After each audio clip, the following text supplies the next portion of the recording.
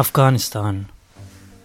Nothing was as sad as the things that were happening in Afghanistan during the past weeks.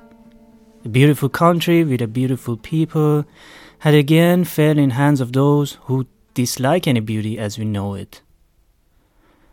The retreat of foreign military forces from Afghanistan led to a complete chaos in which an abstract ideology started to rule the country again. Yes, the history repeated itself. I wanted to publish a story about Sudan uprising, but with the new coup that happened in Sudan, all those activists I wanted to talk with got really preoccupied with organizing protests. But I could eventually find a group of Afghan lefties who were ready to talk with me, and among them was Khosrow, who lives in Frankfurt, but his heart is beating for his people. My name is Khosrow. I'm 33 years old, and my relatives live in Afghanistan, mainly in Mazar Sharif. It's a big city in the north of Afghanistan, and in Andhoi. This is a small city, maybe more a village. So I am half Uzbek, and my mother is half Pashtun, half Tajik. So I have three ethnicities. We lived in Kabul until 1992, I think, or maybe three.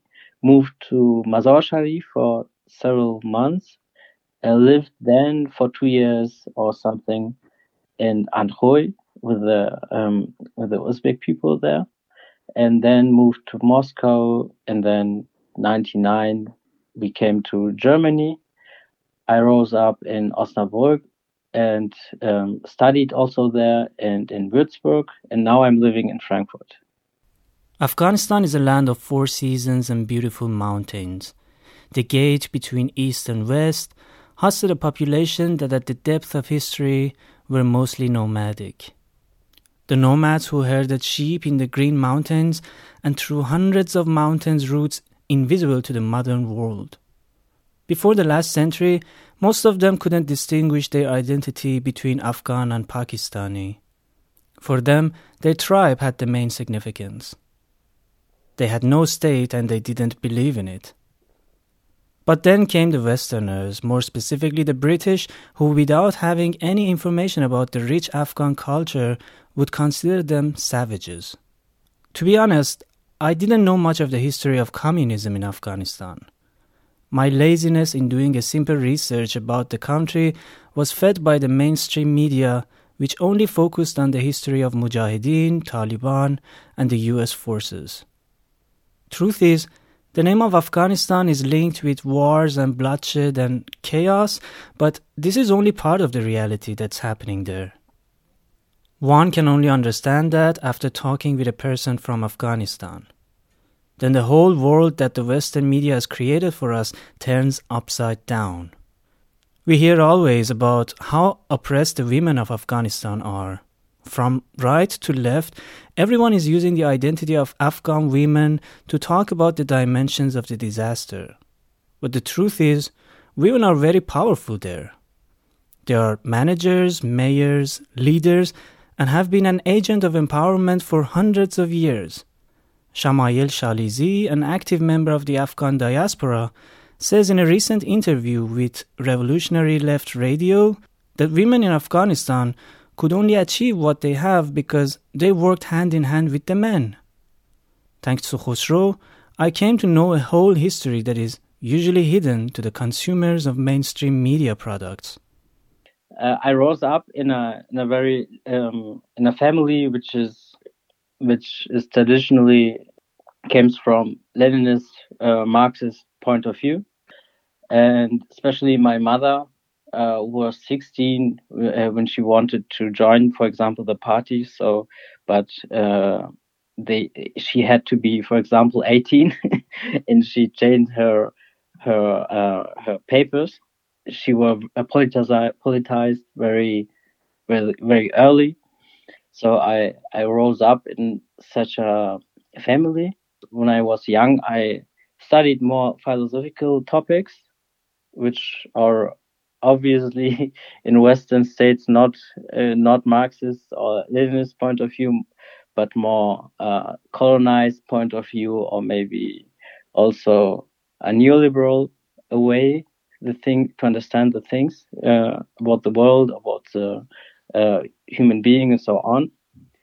But this changed somehow, I think, when I was 26 or 27.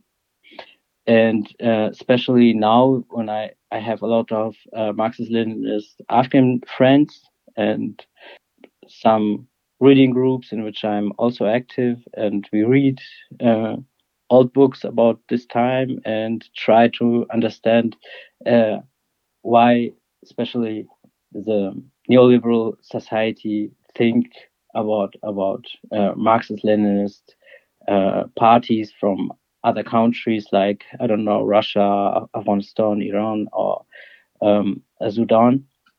Colonization and exploitation have a long history in Afghanistan. It was probably the 13th century Marco Polo who offered the beauty and resources of Afghanistan to the eyes of the public in the Western world. The 18th and 19th century saw three main wars between Afghans and the British colonial empire. The British wanted to maintain their interests in the region, and for that reason, they did everything they could, from installing kings, occupation, and later on, killing those attached to the USSR forces. By the end of the 19th century, the Tsar Russia started to have a lot of influence in Afghanistan. The UK merchants didn't like this. They wanted to own the trade routes and the cheap labor in Afghanistan, and sometimes this was the main reason for a war. But in the third and last Anglo-Afghan War in 1919, because the British Indian Army was exhausted by the demands of the First World War, the Afghans won the war in a month, could finally take hold of their foreign affairs, and Afghanistan was pronounced an independent state. At the same time, Amanullah Khan, the ruler of Afghanistan at the time, also signed a treaty of friendship with the Bolsheviks of Russia, making Afghanistan one of the first countries to recognize the Soviet government. The first colonial power which tried to colonize Afghanistan was, I would say, England, because the empires or big countries, or I don't know, big, they were not nations, but like Genghis Khan or Greek and so on, I would not mention them in the same way, because, for example, the Greek didn't colonize Afghanistan, but they were somehow maybe cultural imperialism. This means that we learned from them a lot of things, and they tried to force us maybe to learn these things. I'm not aware of that because I'm not a historian, but there were also cruel things which did Genghis Khan to Afghanistan. But so I would start with Great Britain, and this conflict were taken in 3 wars, which his name is Anglo-Afghanic Wars, and it ended 1919. 1919. So this was the year where Afghanistan was officially independent from British colonial empire. We have also to accept that the Afghan government there, the king, was dependent to British Empire, so it was somehow an official independence, but indirectly they were dependent. So this is why I would say Afghanistan was not fully a colony, but they were under strong influences of them still after the independence in 1919. After that, there were a lot of political diplomacies with, for example, with Russia and with Germany. There were no more fight against this imperialistic countries. But since 1976, I would say, started the the indirect but very strong influence from the USA, and they tried to weaken the socialistic movements in all Muslim countries, for example, but especially, of course, the Soviet Union or Cuba and so on, or China. So there were, I think there are some papers from the CIA in which you can see that they were working on this since 1955, in which they started to use Islam or the religion in these areas against the socialists, and they tried to radicalize them in a fundamentalistic way.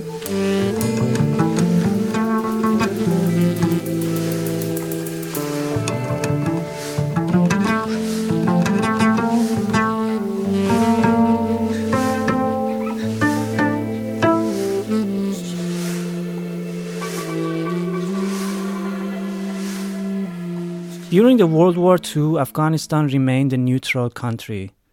But this didn't stop the imperialist powers to intervene in the domestic affairs of the country.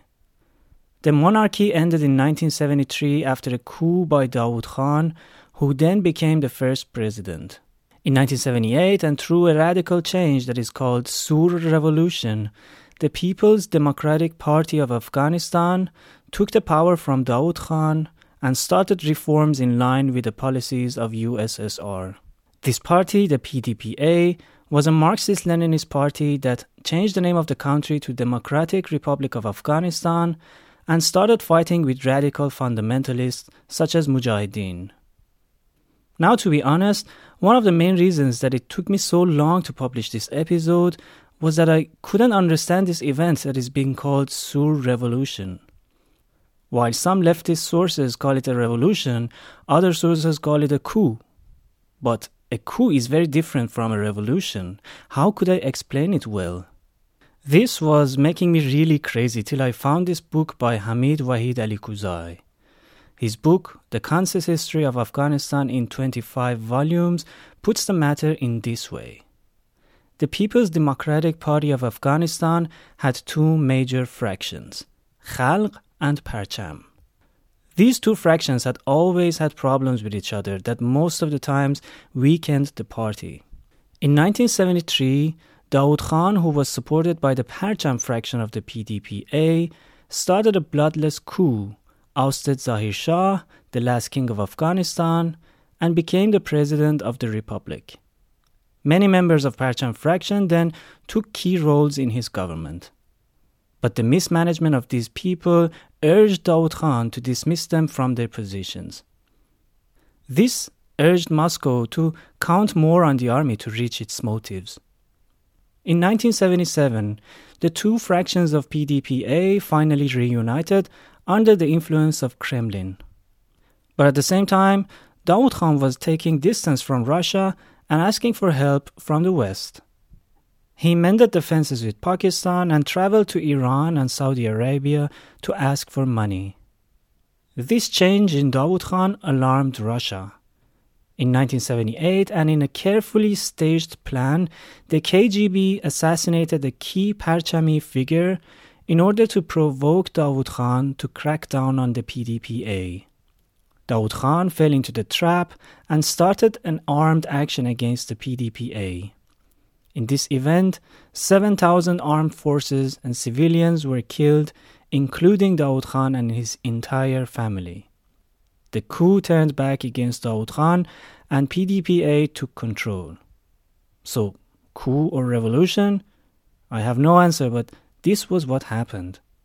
Khosrow believes that the Sur revolution could have been a real revolution if PDPA could have more time to empower the peasants and workers to take part in it.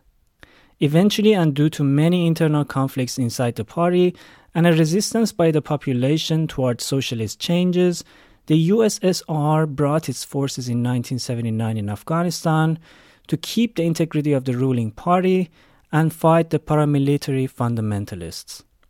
This was not something that the US liked. The next changes were rather rapid. Russians left Afghanistan in 1989, leaving the PDPA to deal with its own many problems. The party couldn't eventually maintain the power and Mujahideen took over. Soon, Taliban occupied Kabul, executed the leader of the PDPA, and became the leading power of Afghanistan. The role of PDPA and Russia in Afghanistan is a matter of great dispute among Afghans. While many believe that the 1970s and the rule of this party was the beginning of major negative changes in Afghanistan, others defend it as the party brought many positive changes as well as modernization, secularization, education for all, and emancipation of women.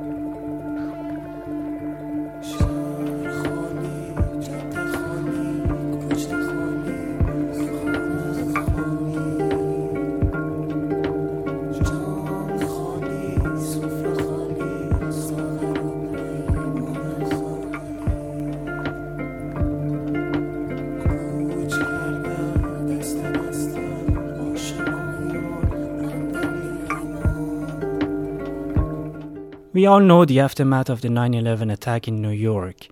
The US occupied Afghanistan for 20 years and justified it with a cheap claim of fighting terrorism. When the US Senate, at the time of George Bush, was changing the law to justify the occupation in Afghanistan, only one senator voted no. Everyone in power in the US wanted a war against Al-Qaeda for whatever cost. Finally, bin Laden was found in Pakistan on May 2, 2011 and was killed by the US troops. But the US stayed in Afghanistan for another 10 years. If you think this doesn't make sense, I'd welcome you to the club because no one else thinks it does. It becomes even more complicated to know that not only US but NATO forces as well as German troops stayed in Afghanistan the whole time. When I asked Khosrow why he thinks the US stayed there, he found it a difficult question, but he answered, President Bush started the war, and then Obama made the drone attacks far bigger and bought a lot of drones. I think Bush had 2,000 drones. After Obama, they had 8,000. And Trump made it, I think, even bigger, this infrastructure. They had diplomatic works with Pakistan, so they choose this base again, this country as a base, and tried from there to make their operations in Afghanistan. So this was the main reason why they had to pay a lot of development aid, for example, to Pakistan. But I think there might be also another payments and agreements. But the development aid you can check very easily. There are a lot of statistics, and you see that from 2001, the statistics goes very high, up to $3.7 billion. In this time, they knew that their money is flowing to the hands of the fundamentalist group, the Taliban, but they never said we will not pay you, because they needed the base. And maybe in the later maybe from 2011, 12, 13 and so on, they also understood that they can use this situation in which they are and replace this government, because the government was very corrupt and took a lot of money and did nothing for the people. they had lists in which they stand, for example, that they have, 100 soldiers, but actually they had only a few. And the money they had to pay for the soldiers, they took themselves. And had a lot of billions in Saudi Arabia or other cities in the world. And to what I was arguing now is that this colonial power or imperialistic power shows up when you see that they controlled the government, the corrupt government in Afghanistan, in which were stabilized a lot of warlords, like Rustam, for example, and they also worked with the Taliban, which they were officially fighting. And they knew that the money they are paying to Pakistan is going to the Taliban, and they also got a lot of money from drug sellings and from Saudi Arabia. 1996 to 2001, there was an American imperialistic influence, which you could say also an indirect colonialism in Afghanistan until the fall of the ex-government. But there must be another things which were more important, because they stayed there for so many years, for 20 years, in which we knew from 2006 that this project will fail. You can find any sources which are 100% right, but there are also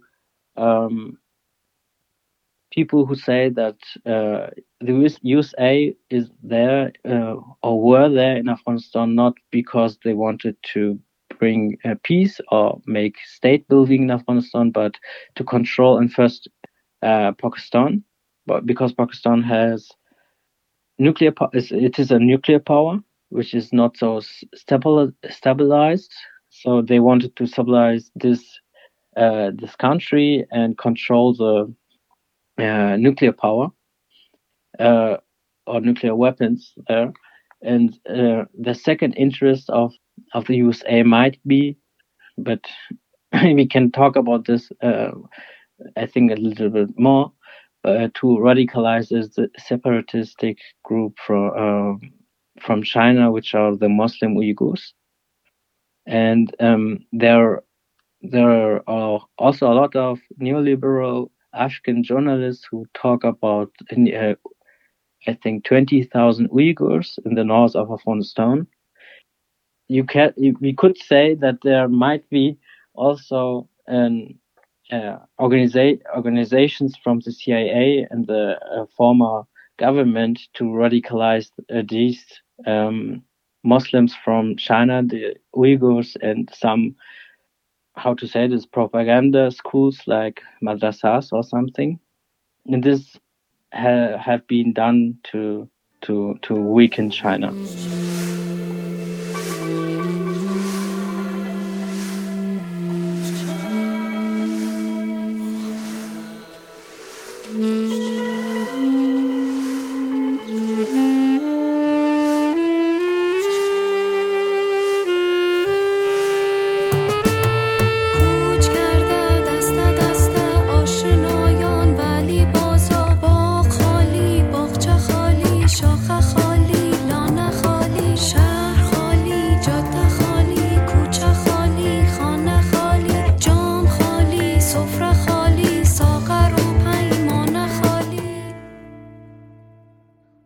Now, the situation in Afghanistan is similar to the late 1970s when the Russian forces evacuated Afghanistan. That was a green light for fundamentalists of Taliban to take to the government seats. The 2021 US withdrawal should not only be seen as a complete failure of US policies in Middle East, but shows us how other members of the NATO and partners of the US failed in maintaining a comprehensive plan. It was horrendous to see all the Western forces retreating back from Afghanistan at the exact same time as the US.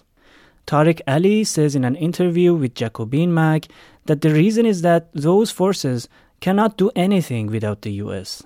They are politically, economically, and logistically tied with the US. Khosrow summarized his demands from the international community as an Afghan living in diaspora. I have several demands. I have a demand to the Western countries. I would say that because of the humanitarian crisis in Afghanistan, we should think how we can help these people. I can understand that a lot of Afghan people don't want the West to recognize the Taliban, but I would say because the humanitarian crisis is too near, but I think we are already in a humanitarian crisis when you think of Afghan parents who sell their children because they don't feed them anymore. Or when you think of people who are who might be at the moment ill, they can't go to hospitals, they can't go to work and get money. They don't have enough water, and in the winter it is also cold, so they need something to warm their houses. I think these needs are the most important, and I would demand from the Western countries that they frozen money here to help these people. For example, by dividing this money to private accounts, bank accounts. I'm not sure if this is possible. If this is not possible, I would say they have to make some diplomatic relations to the Taliban and try to say something like, human rights for Afghan women, or Afghan women's right for Afghan, or right to education for the children, the right of mobility from the country or in the country.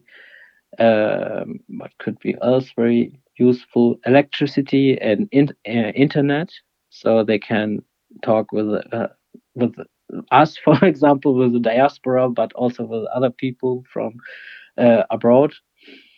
So this would be my main demands, because I think this is the most important thing at the moment. Not because I'm trying to make the Taliban stronger, or I'm not a Taliban supporter at all, but I think we have to do this because the people are very in danger.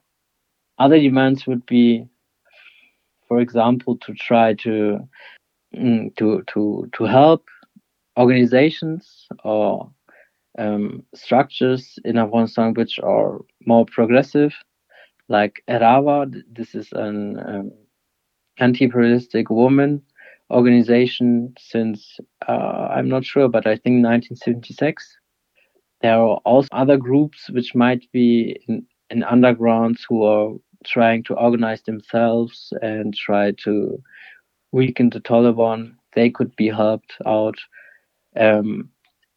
There's a lot of a big group which live in Pakistan, in as refugee, or in Iran, or in India, and also in Europe or at the borders of Europe. So I would demand from the Western countries that they should improve their situation, accept their asylum.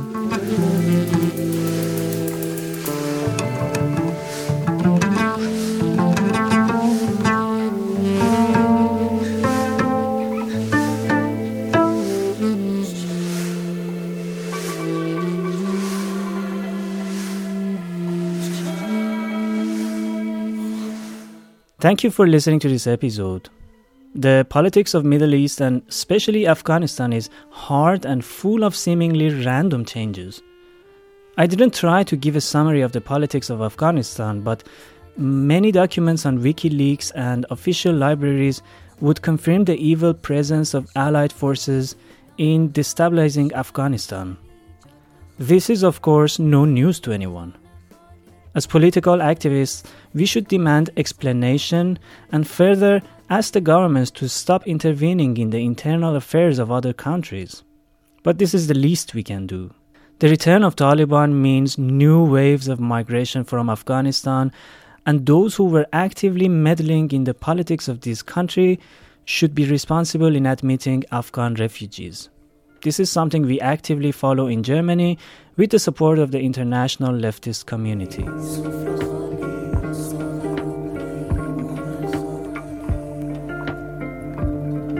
Undisturbed is produced by me, Bijan Sabak, and is part of Colorful Voices network of radios throughout Germany.